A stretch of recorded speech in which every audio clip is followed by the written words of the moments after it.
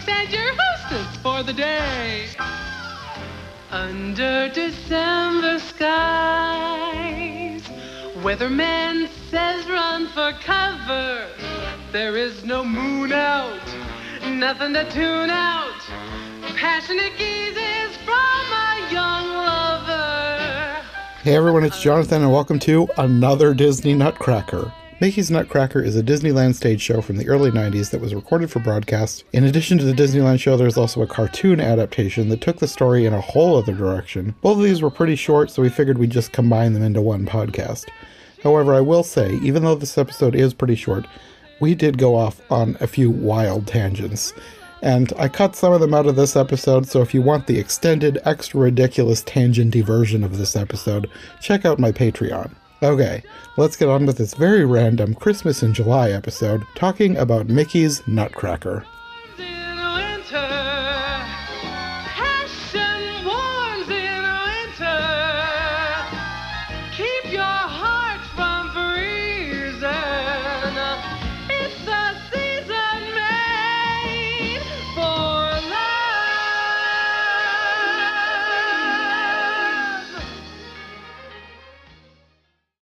Okay, so we'll do the cartoon first, and from what I've read, this thing has been kind of recycled several times.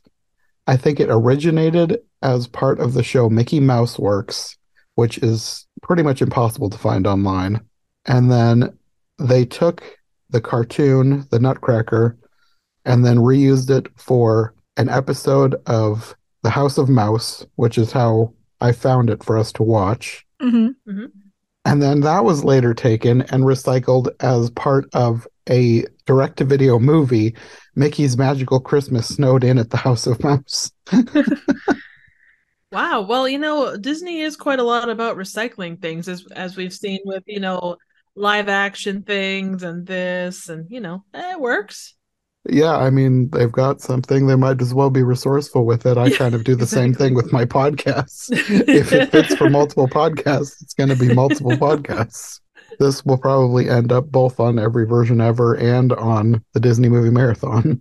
But we don't have a really weird-looking Sebastian out of the mix. Oh, no.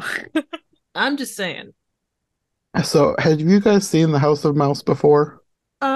I think my nieces might have watched it a time or two. Like, from what I understand of the show, the concept is cute. Just like doing the kind of like live show and like, oh hey, look at this thing, kind of a deal. So yeah, I remember when it was on. I don't know that I watched a whole lot of it because we didn't have the Disney Channel, and if it re-aired on network television, like a Saturday morning thing, I don't know that it aired long enough that I would have caught it or when it would have re-aired, because that depends too, because like depending on how old I was when it was re-aired, I don't know. I know if it was on, I saw it because I remember watching some of it, but I don't remember where I watched it. I don't remember if I watched it at home or at my grandparents' house. So I know I've seen some of it, but not enough that I'm super familiar with it.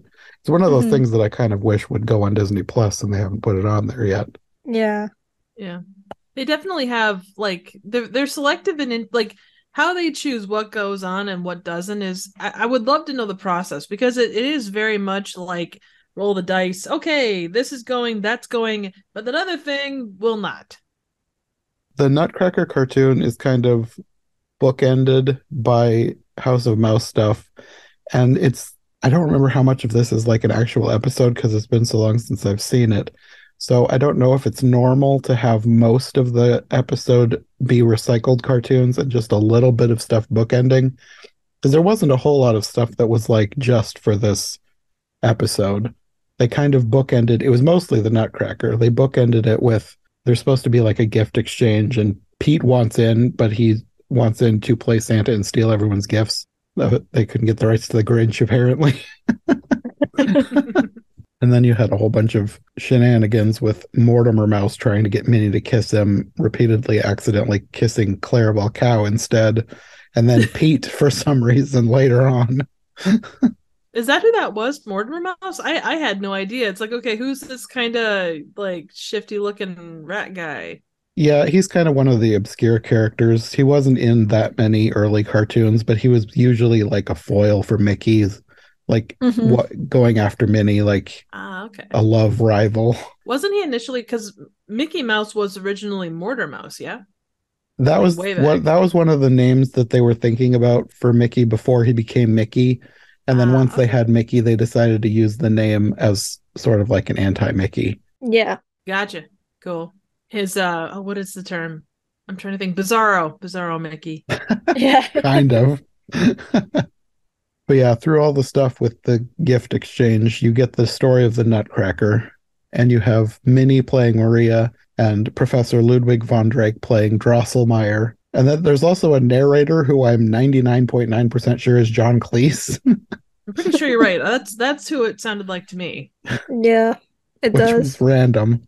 Yeah. I suppose in that time and place, like he was doing a lot of stuff, and Yeah. like he can play the goof, like not actually goofy, but he can play a goofy role and still have that, that classic British, I am intelligent, or I am the narrator. Please listen, kind of a thing. So class it up a bit, maybe.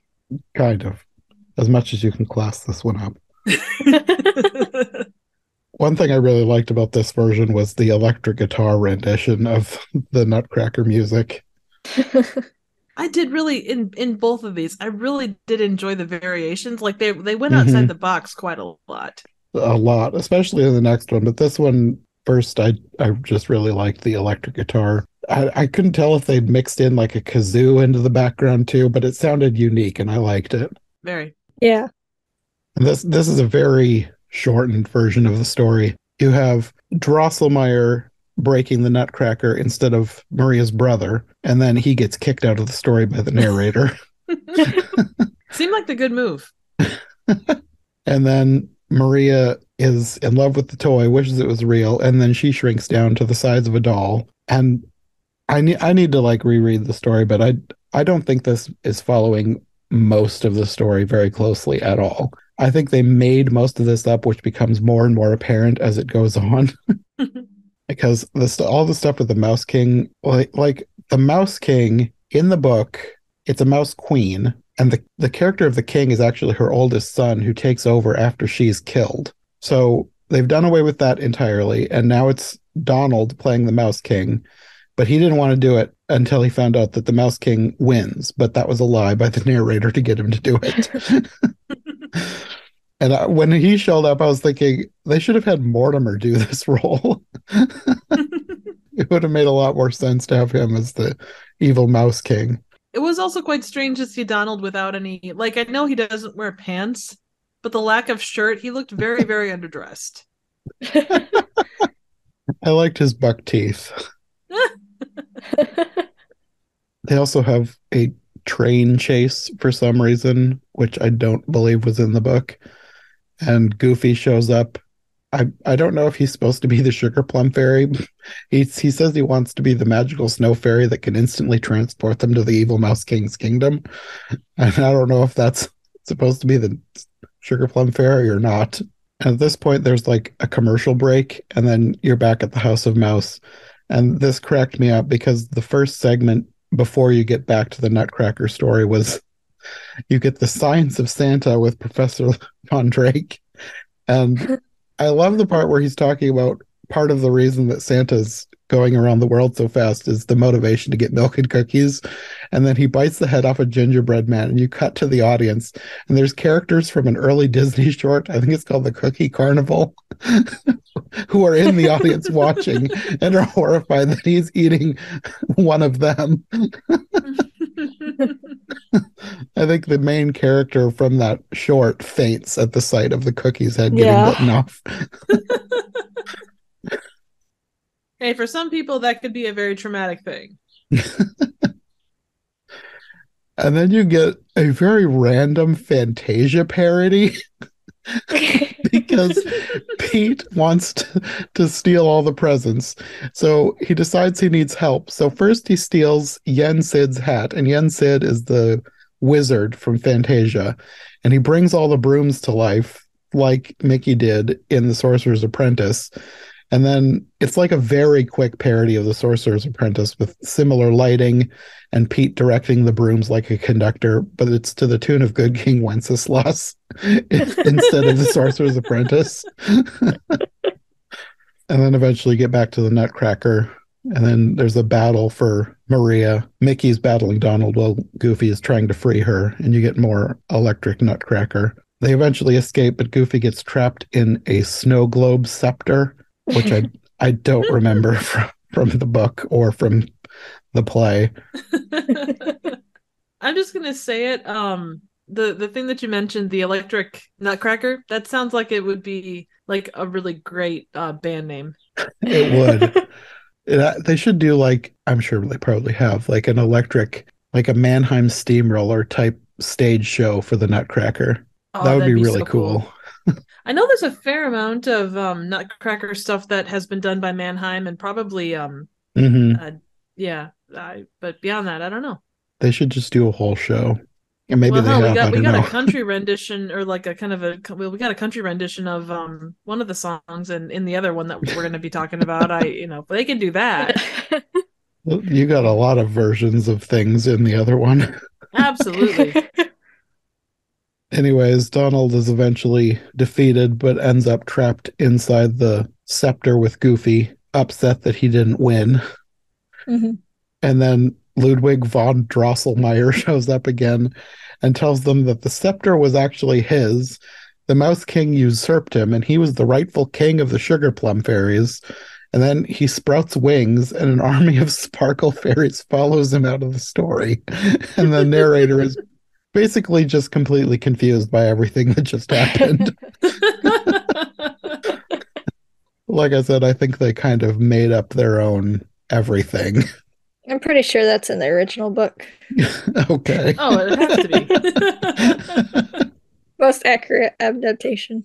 Yes. No notes. Keep doing what you're doing.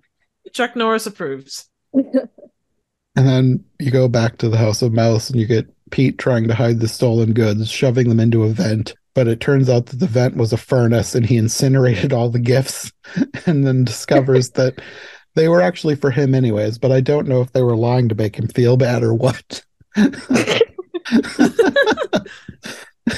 You also get a quick cartoon about Donald building a snowman with a bomb for some reason, but I was actually typing up notes for the previous part and I didn't pay enough attention, and by the time I finished the notes it was over because it was so short and I didn't go back and rewatch it. You also get another bit with Mortimer and Minnie, and for some reason I guess Pete is on Minnie's side because Mortimer tries to kiss her and he shows up and kisses him instead. I guess he did a 180 after the whole gift fiasco. And then you end on a weird commercial for Geppetto's Toy Shop, talking about, like, you have a stereotypical Carnival Barker announcer guy for a commercial talking about how they've lost their conscience and everything must go, and their little donkey boys are working hard in the salt mines to save you money. And their tagline is, "Not all toys become good little boys." I was like, this is bizarre. That is cheeky as hell. Kind of fitting that, like, as we're recording this, I'm still in the middle of my Pinocchio series, so it kind of fits in with everything that I'm working on right now. I would also add, and this is a minor point, but the fact that Pete wanted to pull the 7 dwarves to be his elves earlier on, that was pretty funny. Yes. They also had a joke about snow being in the building because it was Snow White. But yeah, that's where that one ends. Short, simple, and to the point. 4 out of 5 stars. We say check it out. Yeah. You'll laugh, you'll cry, you'll be really confused. But your toes will be tapping because the music is really catchy. Yes. So now we've got a much longer special. This was actually apparently a show at Disneyland that they recorded in the early 90s and aired on TV. And I'm not sure, I need to look up who the narrator was, but he sounded like one of those trailer narrators from the 90s, if you know what I'm talking about. Like Don LaFontaine, kind of. Mm-hmm. Let's see who was the narrator, if it's on IMDb or something. I was gonna say when they showed his face, he looked really familiar, but I couldn't place him. Mark Bunker. No idea, really. He doesn't have a very long IMDb page. Maybe he's someone within Disney? I'm going to guess he's not usually an actor because all of his other credits are producers, crew, and filmmaker. He apparently was behind Leah Remini's Scientology documentary series. Oh. That's interesting. Well, you go from an interesting music version of the Nutcracker to, Scientology documentaries. It is kind of a natural path. Of course. How much had he done back? Because this came out in '92. How much did he do to that point? That was the first thing on here. I don't see anything before that. Someone looked at him and said, "Hey, you have a good voice. Put on this sweater. Come with me." Maybe he worked at Disneyland. That could have been his inroad to the show, because this started as a show at Disneyland, and I don't know who the other actors were besides the regular voice actors, but they looked like people who would be at Disneyland, and nobody's credited on IMDb as the dancers and everything. Well, and being that it was not to say that they don't do, because as a YouTuber you could put all your stuff in there as an actor or as a presenter. But I would imagine for a stage show like that from the 90s, that's maybe known but not greatly known. It's not something that you're going to automatically pop up on IMDb. Mm-hmm. But everybody there looked like somebody who you would see at Disneyland, so I'm just going to assume that that's who they were, just Disneyland cast. So I think those backup Nutcracker soldiers with the bikini shorts or the bikini pants. Do you normally see those at Disneyland? Probably not. Yeah, I will say Mickey was just like, I brought some friends, and she's just like, what kind of friends? And then they walked out. I'm like, oh no, what kind of friends are these, Mickey? I mean, you think about it though, it was the 90s, and I was just gonna say it was the 90s. Well, that, and not that the Rockettes, not that they aren't still around, but I think that was kind of, you heard a lot more about them back in the 90s. Mm-hmm. So they were probably copying that style of, okay, if we're gonna have backup people dancing, they need to have that look. Yeah. And not that they were pulling high kicks, but that probably was part of the way that they just dressed then. Probably. That's me guessing, but yeah. Yeah, this thing starts out like it's a commercial for Disneyland, but then transitions into the Nutcracker. And they've added lyrics to the music. I didn't write any of the lyrics down, but I thought it was kind of interesting. I don't think I've seen lyrics added to too many other versions. I haven't watched a whole lot of versions yet, but off the top of my head, that doesn't sound like something that you would normally see, is people adding lyrics to the song. I feel like purists would probably find it sacrilegious. But the people who are singing did a good job. So it was kind of cheesy, but I actually liked it. Yeah. It was like nostalgia for something that I wasn't nostalgia for. And this version takes place at Minnie's Christmas party, which is apparently the social event of the season. And you get a bunch of costumed characters along with a bunch of non-costumed characters who are interesting. You have all the normal, your staples, Goofy, Pluto, Mickey, and Minnie and such. But then all of a sudden, Roger Rabbit shows up. Yeah, and I was thinking they must have filmed this because as far as I know, back when the Roger Rabbit movie came out, they were really trying to make Roger Rabbit a main character. And this was right after that. So they were probably just trying to put him in wherever they could. It's we paid for the costume. We got the voice actor for another 6 months. Just put him on everything, Not that I love Roger Rabbit. It's one of my favorite Disney movies. But yeah, oof. It was interesting. It was definitely interesting. That's a good way to put it. More power to them for trying to push new stuff, because you always need to up your game. Change things up. Add some new life to it. But I'm not sure Roger Rabbit is the best one to do. Well, we'll get into what he ended up doing later, which was also very of the time.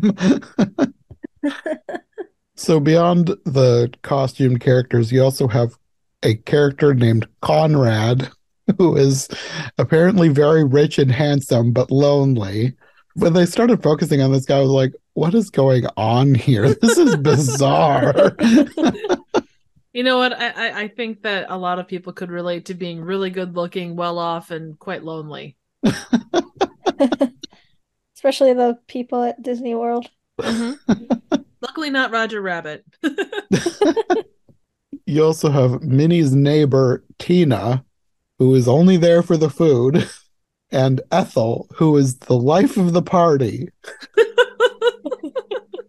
And also the narrator, who brings a giant present, which turns out to be the Nutcracker Mickey. And when they opened that box, I was like, I bet they based the cartoon Mickey Nutcracker off of this prop because it looked very similar. And I know, like, not that it was made for the House of Mouse, but I'm sure some of the same people were on it. With the House of Mouse, they like to do deep cuts to more obscure stuff. So I bet that they based it, at least in part, on this prop, just as a reference. It makes sense. I mean, they tend to do that quite a lot. Mm-hmm. And then the narrator makes everyone leave so they can go on with the story. Like, we only have a half hour. You got to get out of here. And then that night, the Nutcracker comes to life and brings in a tap dancing troupe of soldiers, one of which is Tina for some reason. And then I was like, oh, that's why they focused on these party guests. And then I was like, okay, well, that means that Ethel is the Sugar Plum Fairy and Conrad is probably the Mouse King. But he turned out to be the Rat King instead of the Mouse King. I guess they didn't want to besmirch the name of mice because Mickey and Minnie are mice. And that's a really good point. I didn't think about that. And these soldiers do like a jitterbug version of the Nutcracker, which was an interesting take on the music. I really like when they do the different versions of the songs. Like, I've always liked, I mean, I have a podcast called Every Version Ever. That doesn't, my interest in different versions of things doesn't stop at only movies. I like when they do different versions of music as well. So this is kind of right up my alley, even if it's weird and cheesy. Yeah. That makes it better, really. Yeah, it was really interesting. I was like, okay, this is really strange, but I kind of love it. And I'm really glad that I've chose you guys to talk about this one with. So they get through with this jitterbug version of the Nutcracker. And then Tina is famished, so all the soldiers leave to eat. It's like, this is so weird. And then mice start coming up through the floor, and the narrator calls them hench rats. Then you get an electric guitar version of the song. The Rat King appears. But in this version, apparently he was once a handsome prince, and he's now under a curse, which is not from any version that I know of. It's a good setup for a happy ending, though. Very. Yeah. And the only thing that can break this curse is apparently sugar. For some reason. Because rats hate sugar. Yeah, poor guy. That was so weird. Like, you have him wanting to break this curse, and the narrator has already said that sugar breaks the curse, so why does he hate sugar? Does he want to break the curse or not? And then he does an angry hard rock rap about hating Christmas. And I was just cracking up at how weird and cheesy this was. And I was like, this is not that great, but also I love it. And then the rats terrorize the soldiers, who just scream wildly and do nothing. This is all so bizarre. It was quite fun though. Like, when I started watching it, I thought, oh god, it's a stage show. Oh, that's not good. But then you got into it, and it was genuinely, it was really creatively done. And there's like, they took the source material, and I mean, obviously they made it their own, but they took unique decisions, and they did some cool stuff. So it was good. Yeah, they definitely did not make it boring. True. Then you have the Rat King apparently about to kill Mickey. And then Minnie sneaks up behind him and smashes him over the head.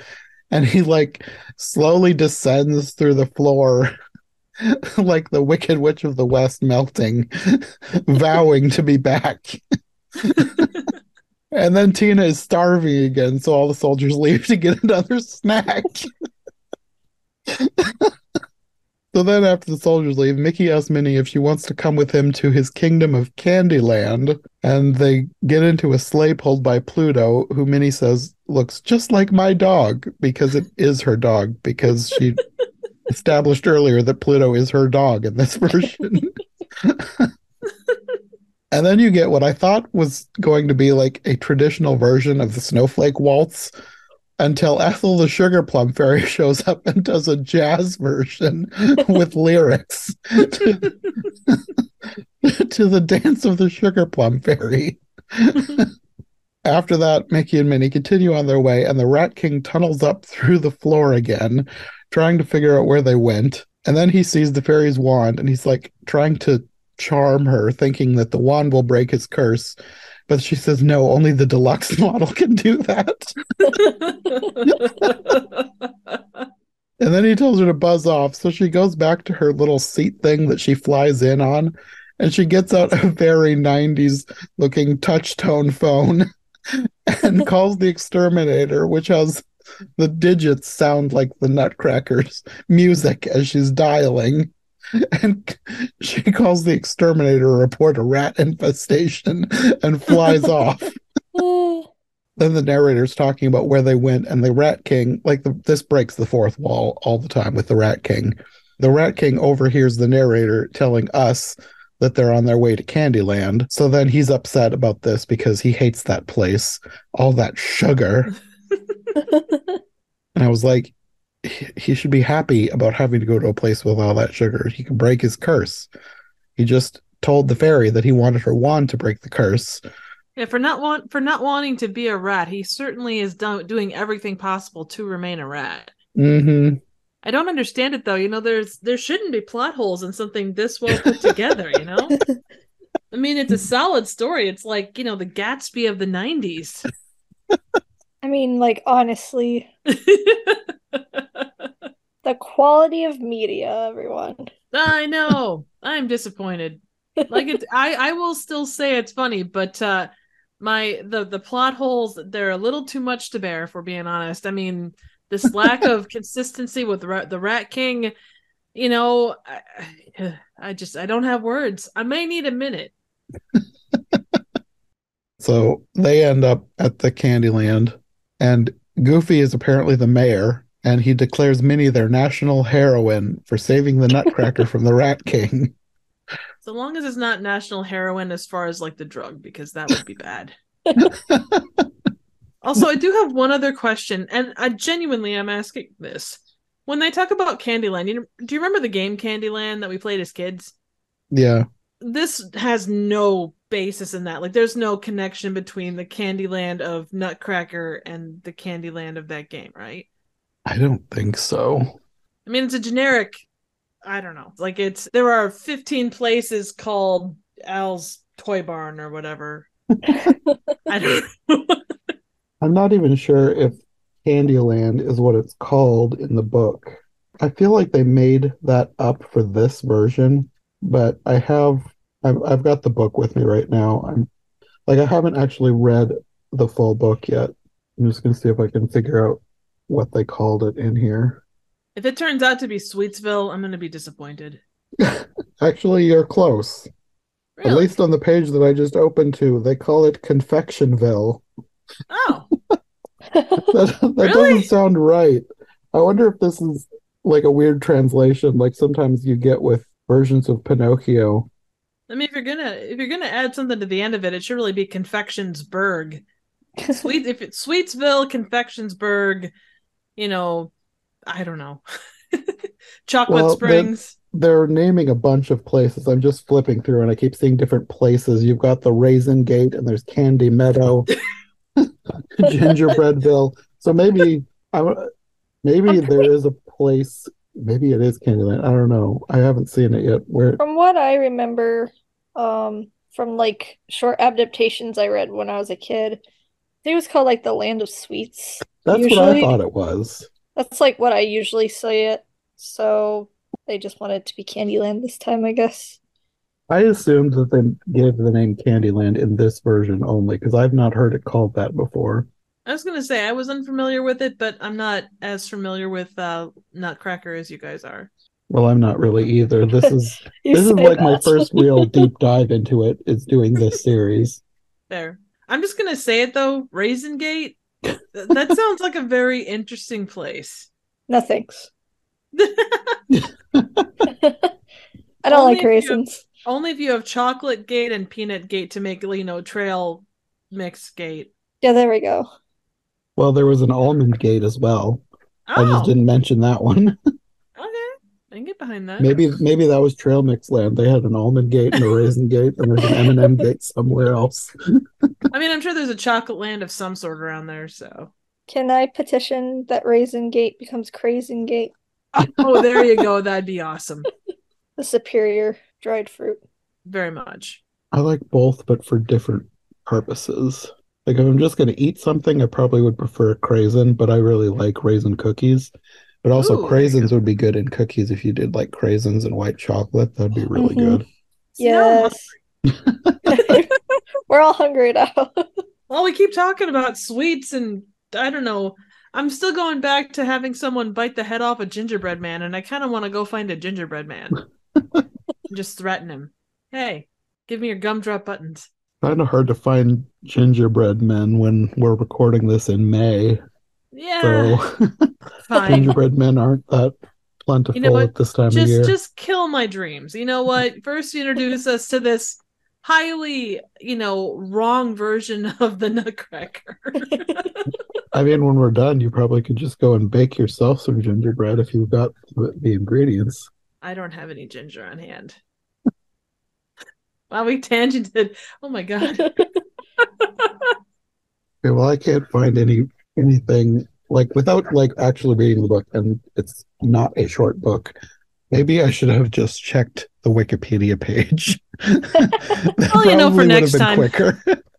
For next time when I ask a dumb question. Actually, you know what? Probably looking at the book is the wrong thing to look at because I don't think that is from the book. I think that's from the ballet. No wonder I couldn't find it. I think they probably took the idea of places based on candy from the book and turned it into a whole land for the ballet. Oh. I keep forgetting that the book and the ballet are different. Like I just kind of actually I assumed that the book was like a children's adaptation of the ballet when it's the other way around. The ballet was based on the book and they changed a lot. Land of Sweets. So you were correct. Cool. So Candyland is an invention of this Mickey version. So it's all elaborate ruse Something like that. by Mickey and Goofy to trick Minnie in that she's in a different area. Wow. Maybe they were trying to sell their own version of the board game at Disneyland and they wanted to have some corporate synergy. Anyways, back to the story. You get different versions of different songs by different characters, completely overhauled. You have a version of the Chinese dance sung by Chip and Dale, and also Tina is back for some reason. And this one gave me Munchkin Land of Oz vibes. Maybe it was just their voices. It just seemed like something the Munchkins would sing. I was gonna say too, it really reminded me and I know that the Chip and Dale are kind of in the same realm as Alvin and the Chipmunks, but that level of pitch, I was just sitting there waiting for them to start singing Christmas time is here, time for joy and time for cheer. They should do something like that. And then after that, you get Dance of the Reed Flutes, except it's Roger Rabbit singing about brushing your teeth. And I about died. I was like, this is so 90s. You gotta get the edutainment moral for children in there about brushing your teeth because you can't just feed them sugar. You gotta tell them they better brush their teeth too. Well, they kind of have differing messages because he's talking about brushing your teeth, but the Rat King is talking about the only thing that will turn him back human is sugar. Like, is it a good thing? Is it a bad thing? We don't know. I don't think they knew. Ah, true. That is a compelling argument, and I think you're probably right. There was no consistency on whether sugar was a good thing or a bad thing in this version. And then Tigger comes in, and you get like a country western version of the Russian dance. I would not have put Tigger as a country music fan. No. Am I the only one? There was so many weird choices in this, but I loved how weird it was. Then the Rat King shows up in the room with the narrator and says he's got a new ending to the story. He's just going to ruin Christmas by stopping the entire show. And then he goes on stage and Mickey sneaks up behind him and bashes him with what appears to be like a 25-pound bag of sugar.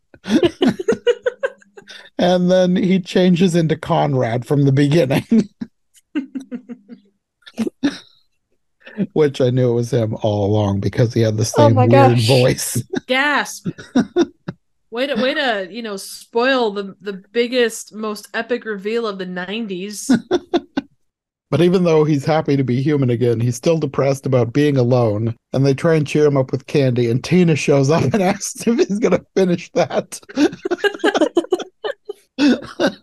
I mean, it's a match made in heaven, let's be honest. And then the narrator says he doesn't know how the story ends because the Rat King tore out the last few pages. So Mickey decides he knows a good ending, and he proposes to Minnie and asks her to stay with him in Candyland. The end. That's such a 90s ending. This whole thing was so very 90s. Yeah. With the exception of Tigger going all country, I feel like I don't know what that is. That's subverted expectations that are still being pondered today. That was probably the most out of left field. Like it even felt slightly more out of left field than the hard rock rap thing because that was a thing that happened in the 90s. The country one was just like, what is this? What is this? Why is this? How is this? Yeah, that was Mickey's Nutcracker. I haven't watched too many versions yet, but this is probably one of the weirdest, but also kind of my favorite. Do you think at some point, John, that you'll like rank all of the ones that you've seen at that point? Or that's probably a ways off? I've thought about doing that with different versions. Like I had wanted back when I started doing like the Alice in Wonderland ones, I was like, in the future, once we've gotten through them all, it'd be fun to rank them. But now I'm like 80 versions in. It's like, how am I supposed to rank this?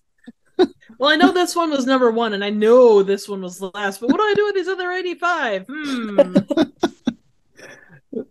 I probably will eventually, like, at some point, I have to run out of versions of certain stories. You say that, but... Yeah, I know. But I feel like there won't be that many of the Nutcracker, but I keep finding new ones, so who knows? They come out with a new Nutcracker at least once a year, I feel like. I feel like the better compromise would just be to do like a top 10 instead of trying to rank them all, or maybe do a tier list. Oh, there you go. I mean, I think I was talking about this with Katie the other day when we were doing our animated movies of 2022. Tier lists are almost easier because sometimes it's just so hard to pick which one is better in certain areas. Because I think we had the same problem with like our top 3 or 4 were all kind of interchangeable. Like they're all good for different reasons.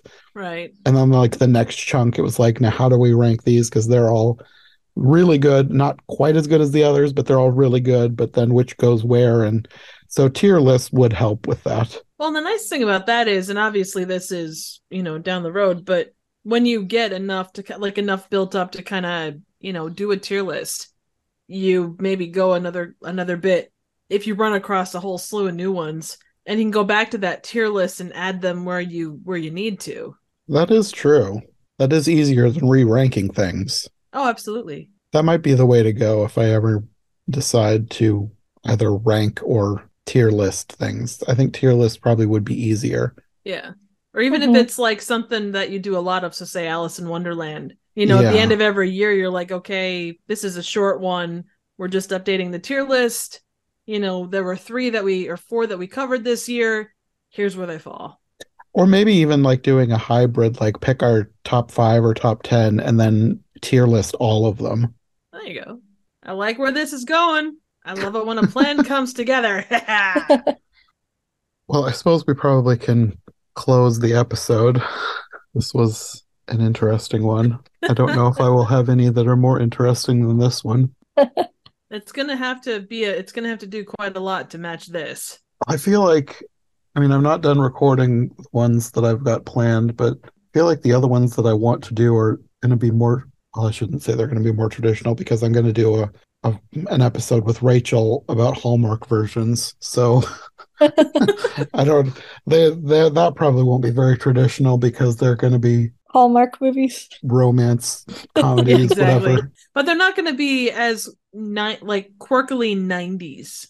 No, definitely not. I'm pretty sure all of them were at least the last 5 years. Oh, okay. Nice.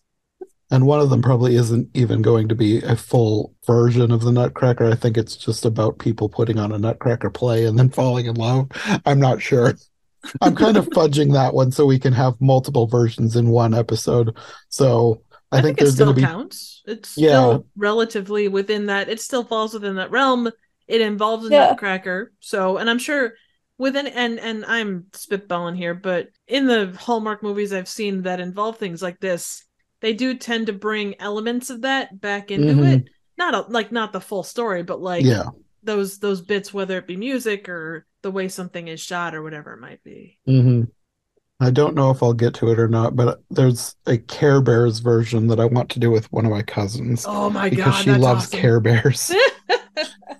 I mean, she loves like all 80s stuff. So if I can have a chance to get together with her sometime in the next month, I would like to do Care Bears with her.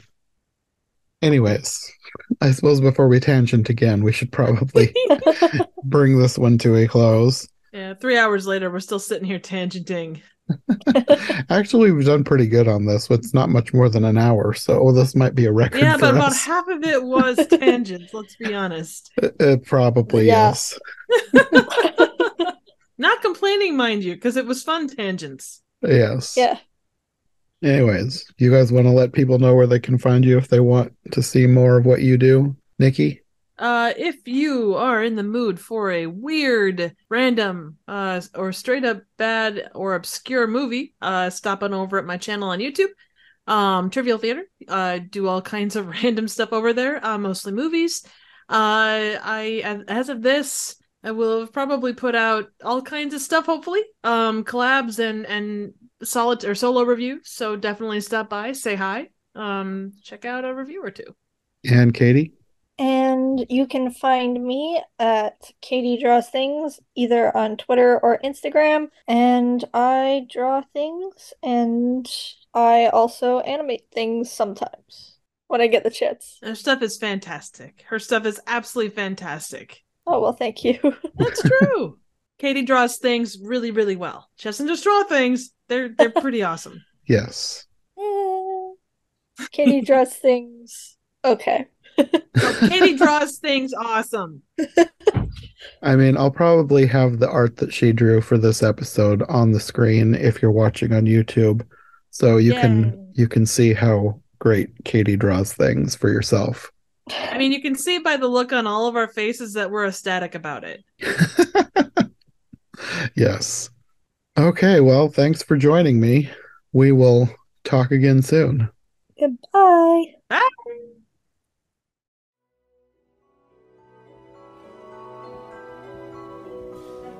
Thanks for listening to Every Version Ever. If you like what you've heard, make sure to subscribe on your preferred podcast platform or to our YouTube channel. Make sure to follow my co-hosts as well, and if you want more content from us, check out one of the other podcasts in the I Heart Movies podcast network, or check out my brand new Patreon. My link tree, as well as any other relevant links, will be in the description. We'll be back soon with another brand new episode, so thanks for listening, and we'll see you next time.